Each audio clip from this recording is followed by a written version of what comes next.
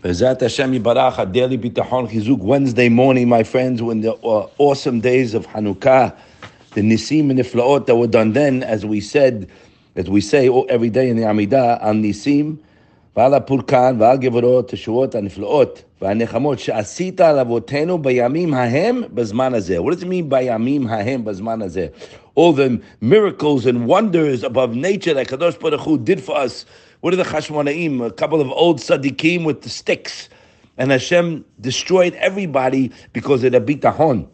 Bayamim hahem, in that time, b'zman hazeh. Chazal tell us, b'zman hazeh means, we spoke about it the other day, that the same bitachon that was in the air for them is here for us. HaKadosh Baruch Hu is here for us, my friends. And the Navi and Miyah told us, we say it all the time here. Baruch HaGever Asher Yiftach B'Hashem V'Yashem Yiftacho. Praise the man that relies on Hashem, and Hashem will be his reliance. Now, we know there's a double language here.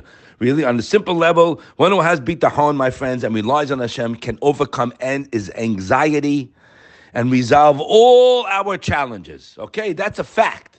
Now, we have to work on getting there, right, guys? And one of the ways, as we were taught by the Chavot HaLevavot, you got to be unwaveringly rock solid in the belief of what you all learned.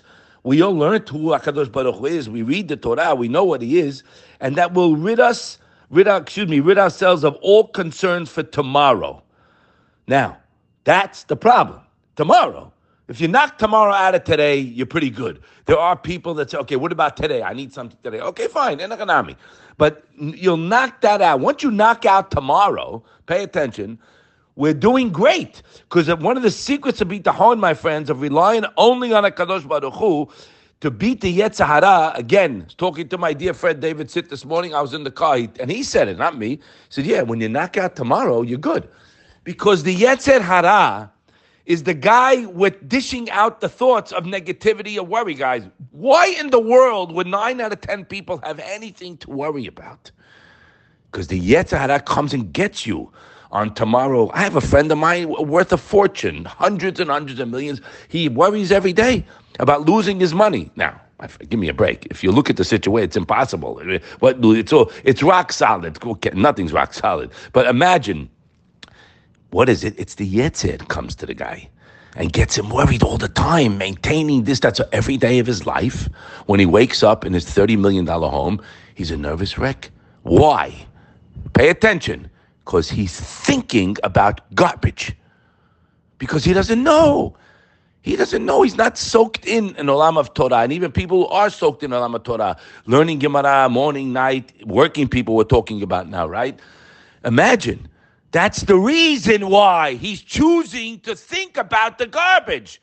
Now, the Yetzer Hara comes to all of us.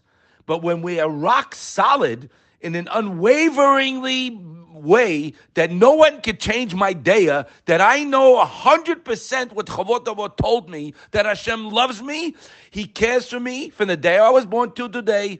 His chesed is nonstop, whether I deserve or not. He's ready to answer whatever I rely on Him for. Well, why isn't it happening? Because you don't believe it. That's why. It's you have an idea of it. You've read the Baalei Musad. We've read Shara B'Tachon. I don't believe it. So to get rid of anxiety and worry in any challenge I have, my friend, is only going to be when I'm rock solid. So no matter what situation the Baal B'Tachon finds himself, he has this tool that can alleviate the situation. So when he's presented with a challenge, he has HaKadosh Baruch Hu to go to with his unbound power, and he's unwavering in his belief that Hashem controls everything and He can get me out of this 100%. So the real treasure of bitachon, my friend, it's the end of the verse. Yahaya Hashem yiftacho. Praise the person who relies on Hashem, but Hashem yiftacho. Hashem will be his security. Don't you get it? Yo, it's not your money, it's not you, it's not your connections. You have no security there. You're unsecure to me. No, he's very secure. What do you mean secure? Secure is only someone that has Hashem. Then bitachon is not a device just when problems come up. It's a way of life, guys, that I never have Hashem off my mind. I have a happy life. The Baal Bitachon every day is simcha and sazon. The guy is constantly thanking and dancing. Why? Because he's living in the day. Like the Alter from the Wed Dec said, There was no tomorrow. There is no tomorrow. And where do we learn from? We learn from the Shivi'it when it says "V'achata lasova yishavtem levetach aleha." In Behar, what does it say over there? It says, Hashem, I will give you fruit, you will eat, and you will fill and satiate, you will dwell securely upon the land. But if the guy like us say, well, what's going to be tomorrow? It's in the Torah. Meaning tomorrow, what are we going to eat? And you're not going to plant. What are you going to do? You're going to save up.